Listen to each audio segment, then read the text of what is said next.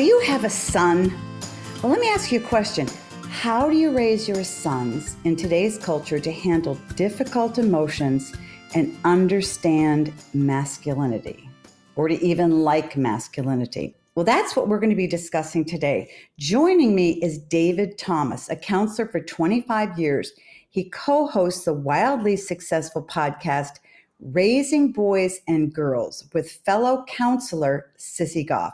David's newest book, Raising Emotionally Strong Boys, Tools Your Son Can Build On for Life, is all about giving our sons the tools they need to process common feelings like anger, anxiety, and depression.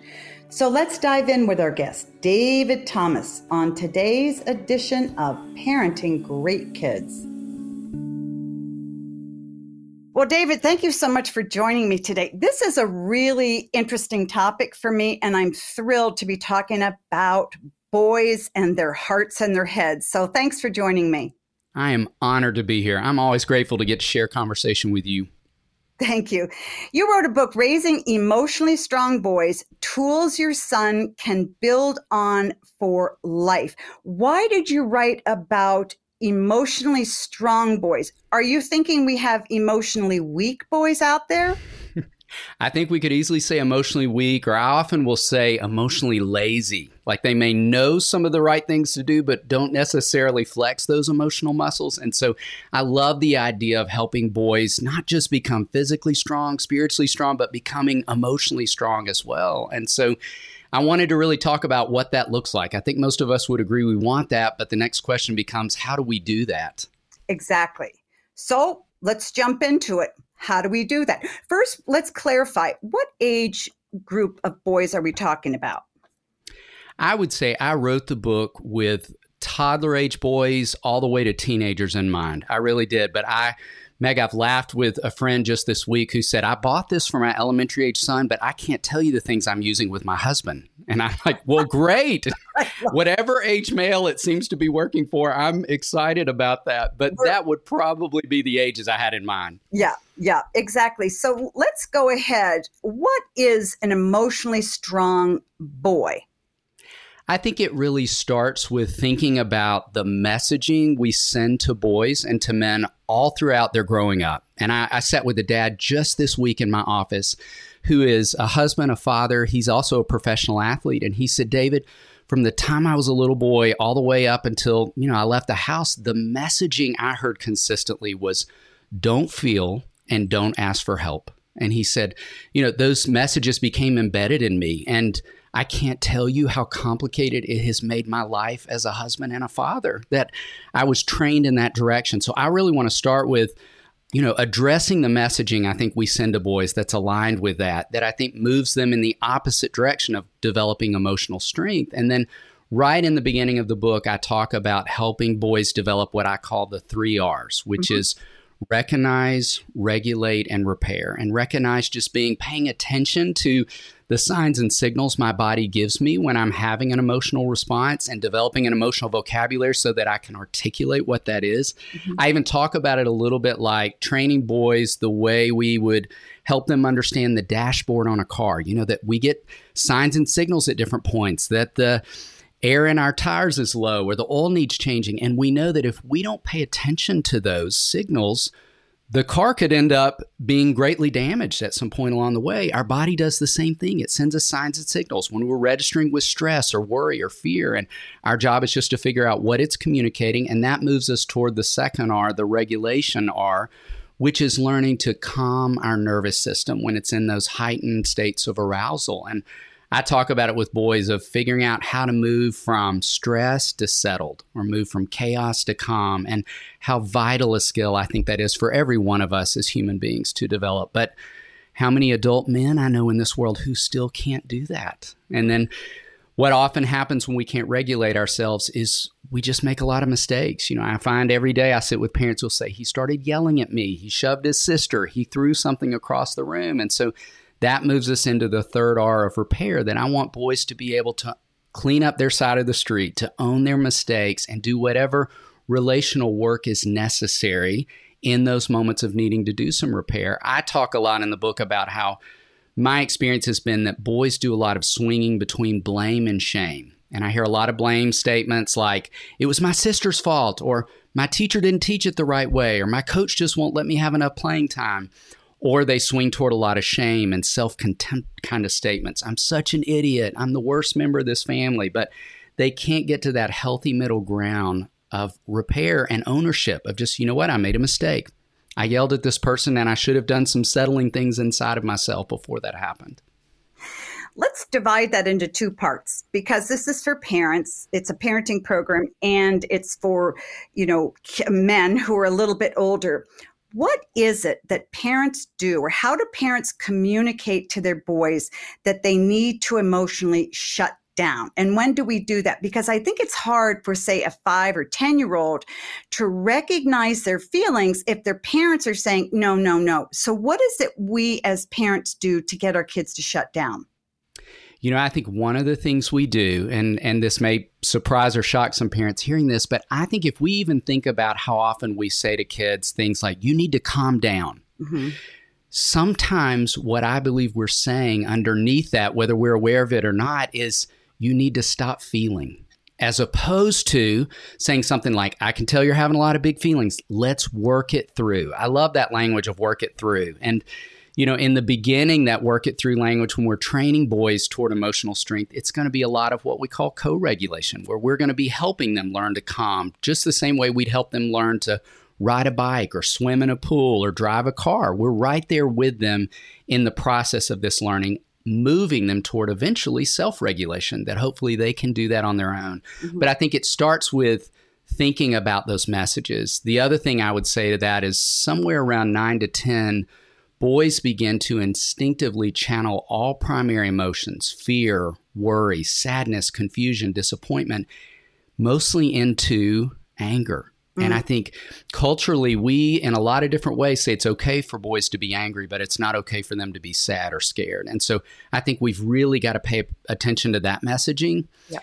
The last thing I would say is that I think in many ways we have gendered emotions, and it fascinates me how often I think we ask the girls we love how they feel about a situation, and we ask the boys we love, what do you think about the situation? Wow, yes, yeah, you're right. And I know, and I want us to really be thinking about how can we ask girls more, what do you think, as well as what you feel, and boys, what do you feel in addition to what do you think? Right. Because I think not asking that question to boys is, again, part of that messaging of it's not good for you to feel. So you just need to kind of think your way through this. Don't pay attention to whatever's going on inside of you emotionally. Do you think fathers tend to do that more than mothers? Because you've got a generation of fathers who were told when they're little, don't cry, just get a stiff upper lip. Because you're right. I've heard even counselors I work with sort of say that. I had a guy I was interviewing on a podcast. He said, you just need to tell your kids to man up. I'm like, man up? He's 10, So exactly. How do you, so you've got a mother who's comfortable sort of asking her 10-year-old boy, how do you feel? But you've got a father who's saying, no, that's ridiculous. I don't want to raise a sissy. How do you navigate that? I love that you even drew attention in asking that question to that statement of man up. I really want us to pay attention to how often we use that. And whether we're aware of it or not, I think within that message of man up, if boys are hearing that from their fathers, is the message of stop feeling. Your feelings are too big. Your feelings are out of control. Shut that down, make that stop, numb it out. And I think the other challenge that comes within the great question you ask is that if boys are only being given permission to feel from their moms and seeing emotions on the adult women in their life, it furthers that messaging of gendering emotions. Like, it's okay for women to have a lot of feelings. It's not okay for males. And I talk throughout the book about how important I think it is for boys to see that emotions reside in the life of a man. Mm-hmm. And I think it can be as easy as, my challenge to parents is when you're sitting around the dinner table and just having conversation about your day, I want boys to hear from their dads as well as their moms, statements like, you know what? I felt embarrassed today. I had to give a presentation to the board of directors and I didn't feel prepared, knowing that that's landing on the boys at the table and they're being given a permission to see, okay, grown men feel embarrassed sometimes. Grown men feel afraid sometimes. Grown men feel sad at different points. And that's a normal human experience. Mm-hmm. So I'm just sort of playing the devil's advocate here. So say you have two parents who aren't comfortable saying to their 5-year-old or 10-year-old boy, how are you feeling? What are you experiencing? And you've got this boy who's shut down. How can you, and when can you, an outside person, begin to help that boy identify his feelings so that he can begin to go, oh, I'm feeling mad, or oh, I'm feeling sad? At what age can you expect a boy to be able to look into his heart and identify those feelings?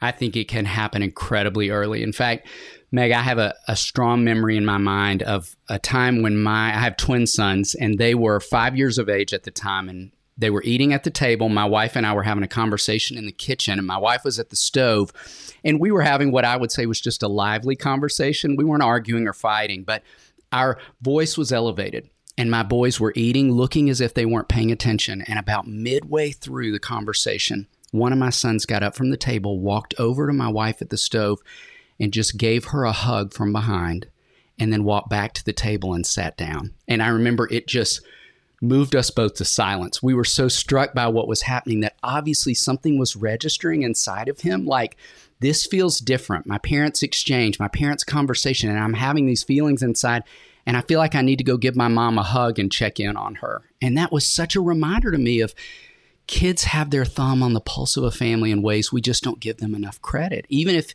he couldn't articulate all of what he was experiencing, he felt this need to do something with the emotions that were registering inside of him. And boys are very action-oriented creatures, and that's common. So a lot of what I do in the book is talk about how do we help boys take the emotion to something constructive so they don't turn it on themselves, so they just don't spend decades trying to bury and numb that out, which I would say, according to the national stats, is exactly what has happened and continues to happen. You know, adult men lead the statistics for infidelity, internet pornography, substance abuse, suicide. I could go on and on of some of the scariest stats, evidence of how successful adult men have been at trying to numb out what they feel as opposed to naming and navigating it. And I really want to interrupt that in every way I possibly can. So let's jump ahead and work backwards. We're having really a crisis in our country of depression and violence and anxiety among young men. So how did those young men get from 10 to 21 or 18, and now they're violent, they're out of control, they're shooting people? Can you identify from what happened when they're 10 to when they're early adulthood? Yes. I think it was all those messages we've been naming and a lack of good modeling, you know, not the opportunity to just see, as I said earlier, what it looks like for grown men to have feelings and to take that to something constructive. And then I would layer in, you know, everything we know to be true about how much time so many adolescent boys are spending on violent video games. That was like one more brick stacked on the wall already, that if you stir in all those ingredients, it's never a surprise to me that the very second I hear about another school shooting that has happened in our country, I know instinctively it was a male. Now, that's not to say it's never happened with a female, but it is to say we just know when we hear about violent crimes that are popping up on the news, the highest percentage of the time it's going to be a male. It's going to be a young man, and we're going to likely hear some of the same evidence we seem to hear time and time again of that lack of opportunity that was there to develop in the space. And the only other thing that I would add to that is, you know, here I am talking to one of my favorite experts, pediatric experts right now, and you more than anyone know that when you do those great check-ins with parents on the front side of development where you're asking parents of girls and boys in those early visits, how many words is he saying? How many words is she saying? You know, the research would tell us time and time again, girls are going to be saying more words, sometimes 2 to 3 times more words than boys are saying. And if we are to think on that and remind ourselves that if his general vocabulary is smaller on the front side, of course, his emotional vocabulary is going to be less developed. So we're going to have to labor longer. We're going to have to work a little harder to help him develop that expansive emotional vocabulary. And then with all these messages, we're going to have to work harder for him to get to see what that looks like. And so I even challenge parents in the book. Every chapter ends with 5 intentional practices, like things parents could be doing in the everyday to help boys develop in this space. And I'll talk about pay attention to when you're watching professional sports on TV or a live game, like men on the field, men on the court who are doing the work of regulation versus a man who's bowing up against a referee or getting himself drug off the court or thrown out of the game because he never learned those skills. Mm-hmm. Pay attention when you're at the airport. I was at the airport recently on that day when there was a record number of flights canceled, and I've never seen so many dysregulated adults in my life in one space. Grown adults who hadn't developed the skills of how do I work through frustration when plans change, when things aren't going according to how I imagine them to go. So all these different moments in the everyday that we could give kids opportunity to make some connections just through observation, because I believe kids learn more from observation than information. It's that classic, more is caught than taught. They're going to learn so much from watching. Right. Parents, I hope you're enjoying this conversation with David Thomas. You can find David on Facebook and Instagram at raisingboysandgirls.com. We need to take a quick break, but don't go anywhere. I will be right back. Well, welcome back to Parenting Great Kids. My guest is David Thomas, a veteran counselor, and our topic today is helping boys process emotion and masculinity in a culture of identity confusion. So if we dig down deep inside of boys and we say, you and I are seeing a lot of depression, anxiety, we're seeing violence, we're seeing dysregulation. And I think when boys come to the point where they're out of control, which we're seeing, it's kind of like a perfect storm. And my frustration, I imagine you would too, is you hear on the news, get rid of guns, get rid of guns. Okay, but let's talk about why that guy is shooting people up. So Absolutely. We know now that, is it fair to say he has so much emotional dysregulation that he's kind of numb on the inside? Absolutely. If we haven't been developing, I talk about the muscle of empathy, and I think empathy is like a muscle, much like the bicep is. Like if we don't work it, it won't become developed. And so if we've not been flexing the muscle of regulation and the muscle of empathy and the muscle of emotional vocabulary, we can fully expect that we're going to continue to see some of these dangerous things we're seeing in the world, some of those scary stats. I talked about those stats for adult men, but if we drill down, adolescent boys lead the majority of some of the scariest stats out there as well. And again, it's just all part of this messaging we're talking about. Do you feel that if you take a boy who's sort of emotionally numb and is only comfortable with anger, does he pick up a lot about violent video games or violent television, or does that not have an impact? Because I've heard some professionals say, oh, no, there's studies that show that these violent video games exposing to boys don't have an effect. What's your thought on that? My thought is that they absolutely have an effect, but I would go even deeper, not just what I think is happening in terms of his exposure to violence, but what I talk about in the book is that I think technology has become a primary numbing strategy for boys. In fact, Meg, it's fascinating to me. If I think back, I've been doing this work for 25 years, and on the front side of my work, I don't have a memory of working with a single adolescent boy that was not racing to the start line of getting his driver's license. Like even my growing up, every boy I knew, we couldn't wait to drive, have that opportunity for independence. I can't tell you how often I come across adolescent boys right now who are, for the most part, just disinterested. They're not that passionate about getting their license.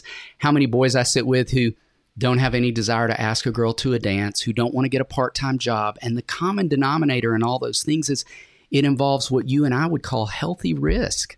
It's scary to ask a girl to a dance and not know if she's going to say yes or no. It's scary to go sit for your driver's test. I might pass, I might fail. It's scary to go interview for a part-time job, but boys are content to just stay in the basement playing video games. There's no risk involved in that. I don't have to interact with other people other than having a headset on at this point. I don't have to read nonverbal cues. I don't have to worry that a girl's going to turn me down to the dance. I don't have to worry I'm going to fail the driver's test. And so I think there's also that layer of we're diminishing opportunities for boys to have opportunities for healthy risk and to develop resilience and resourcefulness, all these things. And that's hardwired into who we are as males. We crave meaning and purpose.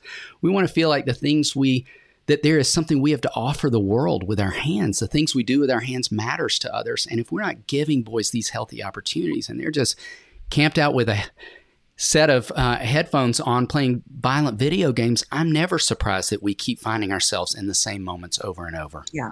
Oh, yeah. I think they're all around.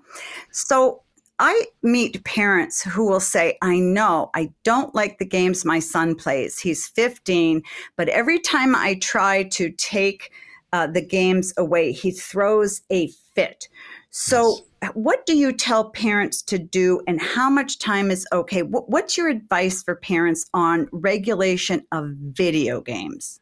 I would say, based on all the data we have on hand, and certainly 10 years from now, we'll have even more data on hand in terms of how we understand it to impact the developing brain. But we have enough on hand to confirm that every living, breathing adolescent needs limits, healthy screen limits. None of us needs to camp out in front of a screen for extended periods of time. And I would say to parents listening, and this may be hard to hear, but I talk all throughout the book about how in every aspect of our son's life, including this one, we want to prioritize his character over his happiness. We want to prioritize his well-being over his happiness. And so I'd agree with you. He may throw a fit no different than the toddler threw a fit when we took them to your office to get a finger prick or to the dentist for getting their teeth cleaned, but we do those things because we understand that's a part of his well-being. Yeah. He's got to go for well visits at the pediatrician. He's got to go to the dentist for cleaning. I want you to prioritize those things because you understand it's for his greater good, even if you know you're going to face a battle in that space. It's a battle worth fighting. I agree. I feel it's important for parents to begin that process early, when the child is 10 or 11, and set those boundaries early, because if you don't, and you're a single mom, say, and you've got a 16-year-old boy who's sitting in the basement for 7 hours a day, and you try to tell that kid he could become violent. And this is a problem for single moms. I mean, obviously a lot of boys aren't, but it can be really hard to contain and control once he becomes a young man. So, but you should still fight for it anyway. Is that what you're saying? I would absolutely say that's a battle worth choosing. But I love your wisdom in that, and I couldn't agree more. For parents of young children listening, start early. Start setting those healthy limits. So it's all your kids have ever known. But if you're a parent of an adolescent and you're thinking, I'm too worried, we're too far down the road, you're not. We can always walk anything back at that point. And I would absolutely say it's a battle worth choosing. Mm-hmm. We are running out of time. I could talk with you for about 2 hours. And the book is Raising Emotionally Strong Boys, Tools Your Son Can Build On for Life. Can you give us 3 of the best nuggets in the book that parents could take away from that would be your priority for parents in raising emotionally strong boys? I know that's hard because you wrote a whole book on it, but just, 3 nuggets if you could. I'd love to. I would say a starting point would be the very thing I mentioned earlier of let's prioritize helping him develop an expansive emotional vocabulary. And we've got a feelings chart on our website, raisingboysandgirls.com, that you could download today and have that on the ready. That is a great reminder for us as adults to be folding in more emotional vocabulary when we're just doing the everyday reporting. I'd secondly say good modeling. I think it's where boys are going to make their best connections. And that's, again, something we can impact this very minute of just allowing them and narrate your moments of regulation. I want parents to do that. If you're driving in the car this afternoon, I want kids and adolescents to hear their parents say things like, you know what? I'm feeling really amped up right now because the traffic is thicker than I thought, and I'm worried we're going to be late. I'm going to do some deep breathing for a quick minute, or I'm going to turn on some great music that's going to help me in the regulation process. Narrate those experiences so kids get to, again, see that on grown-ups that they trust. And then lastly, I would say when we talk with boys, I hear so much from parents I get a lot of, I don't know. He looks disinterested. It's hard for him to make eye contact. And I believe it is harder for boys. And so I would challenge parents listening, have a lot of good conversations side to side. I think eye to eye can feel a little more threatening for boys, and I think they can open up more side to side. So talk when you're walking the family dog. Talk when you're driving in the car and he's in the back seat near the front. He doesn't have to look at you.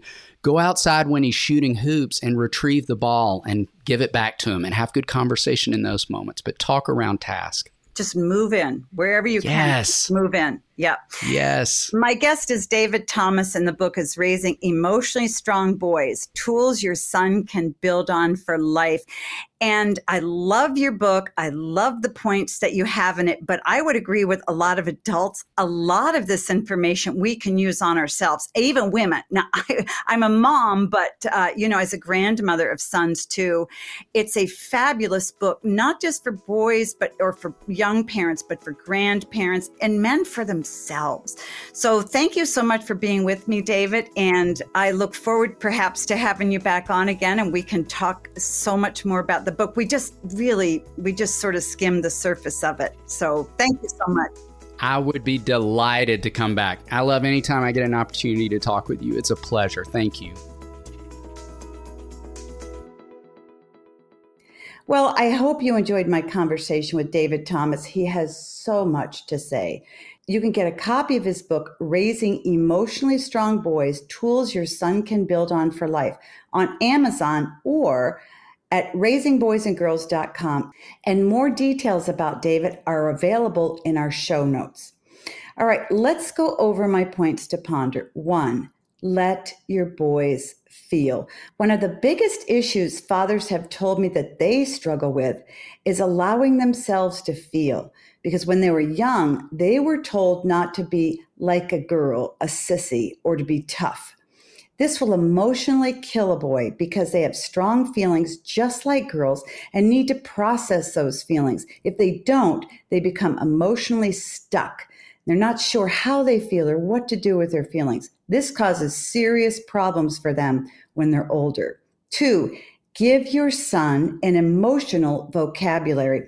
Teach your son to identify anger, happiness, sadness, frustration when he's very young. You do this by watching him and identifying those feelings when he has them and say, are you angry? Are you sad? When he agrees, say, it's okay to be angry, but when you are, there are things you can and can't do. You can't hit, say mean things, etc. So when you feel angry, go and do this. And always give your son something very specific to do. Go to your room and hit your pillows against your bed, or go downstairs and play with Nerf bats, whatever it is. Find something that your son can do when he's angry. And then you can tell him, when you feel angry, go and do this. And then encourage him to say that he's angry when he feels it again. 3, teach your son to be comfortable with his feelings. Most of us are uncomfortable with feelings like sadness and grief and melancholy. If you help your son accept and process his feelings early on, he will be more comfortable accepting them when they appear later. This will help him stay emotionally balanced, happy, and will help with his relationships when he's older. I want to thank my guest, David Thomas, for joining me on the show today. Check out his latest parenting resources at raisingboysandgirls.com. Now let's recap my 3 points to ponder. 1, let your son feel. 2, give your son an emotional vocabulary. 3, teach your son to be comfortable with his feelings. Well, I wanted to share some exciting news. Our new movie, produced by PureFlix, Strong Fathers, Strong Daughters, will come out August 1st. So pay attention. I think you're really going to like the movie. It's just fun and uplifting. Well, if you have a father in your life that needs some help, go to meekerparenting.com/strong and have him check out our Strong Fathers, Strong Daughters Masterclass. It teaches him how to implement a lot of the principles in my book and in the movie. Always remember, parents, until next time, great kids are raised, not born.